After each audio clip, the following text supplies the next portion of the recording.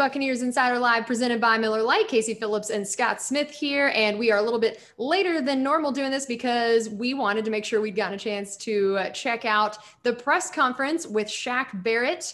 If you guys didn't get a chance to see that, it will be up on the Buccaneers Facebook page and website. But it was announcing the good news. Shaq Barrett is back. So first, I just wanted to get your reaction to that while we give people a chance to submit their questions underneath the Facebook live video they have for us. We now know that Shaq is back, which is so exciting. And tell me your thoughts on how they were able to get this done. Well, it helped to have both sides being very, very motivated. Shaq actually made that clear all along. He made that clear as recent or as far back as last year before he got the franchise tag.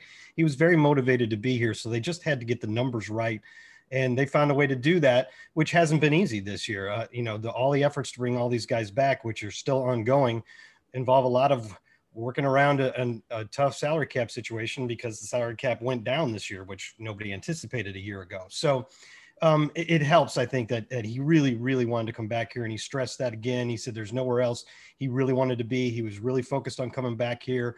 And he also said one thing that I liked is he says he feels like he can play a lot better than he did last year. And he was really good last year. He says his issue is he needs to be a dominant player game to game. He needs more consistency. And I know his sacks went down from 19.5, which is incredible, to 8, but he was still third in the league in quarterback pressures. And, you saw him in the Super Bowl. He was all over the place. So if you can get more of that almost every game from Shaq Barrett, then this is going to be a contract that is well worth it. Absolutely. And also, since our last show, we had been able to talk about some rumors about Lavonte David, but he had not officially signed, so we hadn't gotten to really dive into that last week.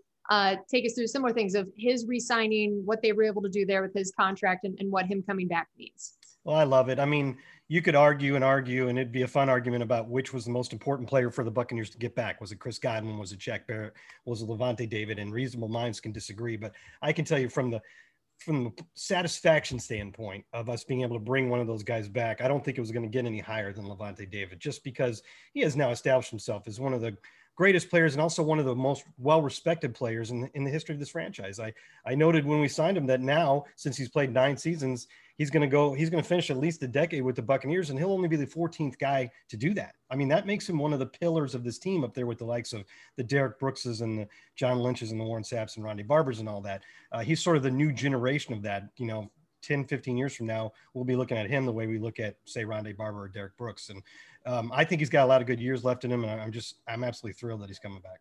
Yeah, absolutely. And Mitchell had asked, where are we at on cap space? That is the big question of this whole time of year. And it has been fascinating this year. We mentioned earlier about how the cap shrunk, and that's not something that typically happens, and how when you're planning all these contracts, you don't originally think that's going to happen. So take us through some of the things that the front office has done to make sure you're able to bring back as many of these guys as possible under the cap, and where we stand at this point.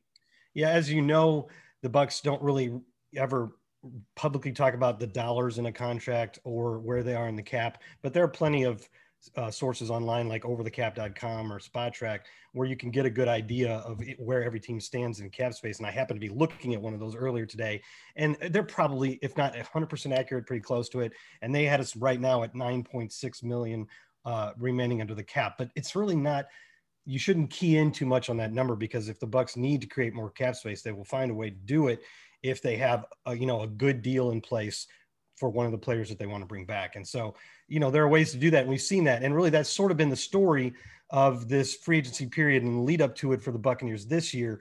I think most fans know by now that for about a decade now, the Bucs have been really focusing on what you might call pay as you go contracts, where it's almost all salary. And so the cap hit is very uniform across the contract. And if you have gotten past the guaranteed money, it's easy to get out of it without hurting yourself in the cap. So it retains a lot of flexibility.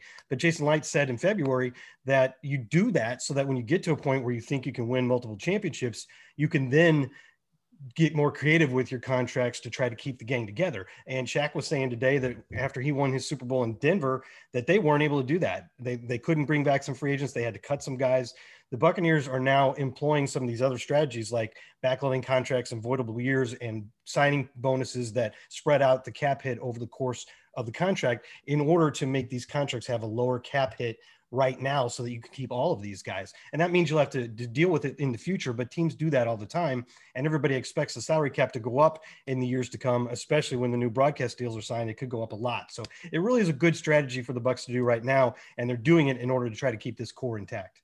Okay. And Francisco asked, do you think we will get a quarterback in the draft? And if so, who would you go for?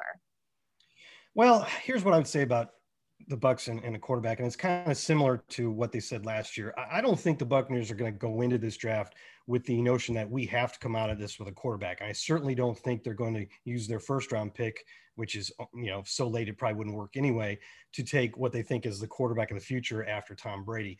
I think it's a matter of opportunity. If the pick and the player line up well, third round, fourth round, fifth round, whatever, then they do it.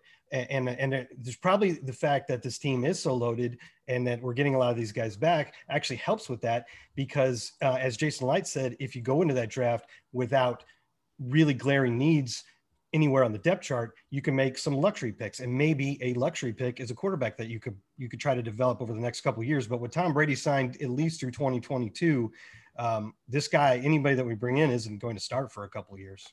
Yeah, which could always be nice, that developmental guide. And related to that, Charles had asked what you think about the QB situation overall, including guys like Gabbert and Griffin, if there was a quarterback in the draft, a potential free agent, any of those options of what you think this room could look like next year and how similar will it look to how the room looked last year. I think that Bruce Arians would prefer, at this point where the Bucs are right now with Tom Brady and committed to him for at least 2 more seasons, what they would probably like to have right behind him is an experienced veteran like they've had with Blaine Gabbert. Blaine was hurt 2 years ago, but last year he was your main backup the entire season. Didn't end up needing him really, that he played the second half in Detroit because we were blowing them away. But I think that Bruce Arians has trusted him. He's played in his system and he's won games as a starter for him. So to me, that would seem like plan A. Of course, he's an unrestricted free agent right now, so we'll see. But I tend to think even if you bring on a rookie, they're going to want a veteran behind Tom Brady, and then they're going to want to hope they never have to use him. Okay. And Richard said, what do you think is the higher draft priority, running back, D-line, or edge rush rotation? Well, it became less of a priority at edge rush now that we re-signed Shaq Barrett. But I think you always can add guys at that position just to get depth and to plan for the future. So I could still see us taking an edge guy at 32 if there's one we really like there. I don't think running back is necessarily a huge need. But again, that could be a luxury pick. If you love, say, Travis Etienne, and he's there at 32, and you don't really have a glaring need you have to address, you could do that. But of those three he mentioned, I would think defensive line has to be the answer at the moment, because you have 3 players right now who are still unrestricted free agents. Hopefully we can get some or all of them back, but that's Ndamukong Suh and Nacho and Steve McClendon. So just simply by the numbers, that seems like the biggest need. We have, of course, a few different questions about the upcoming potential free agents that are still unsigned, of how many guys those are left, kind of give us an update on who is still left to either be signed or to be losing in free agency, and what you think some of those next moves could be. Yeah, we've seen some rumors that give us a little bit of confidence we're going to get some more of those guys back, but I think the key ones right now are Ndamukong Suh, obviously Rob Gronkowski. The kicker, I think we tend to forget that Ryan Succop had such an amazing year. And when you're talking about your Chris Godwins and your Levante Davids, you don't immediately think of the kicker, but Ryan Succop was great last year, and he's a free agent. Antonio Brown, the defensive lineman that I mentioned, in addition to Ndamukong Suh, those, and then of course, like we were just talking about, both of our backup quarterbacks, Blaine Gabbert and Ryan Griffin. So there still could be a lot of work to do, and there still could be some significant losses, but I think we're off to a good start, and I've got some confidence we'll get a couple more guys back. All right. Well, that is going to do it for us on Buccaneers Insider Live, presented by Miller Lite. Thanks as always for those amazing questions, and we'll see you next week.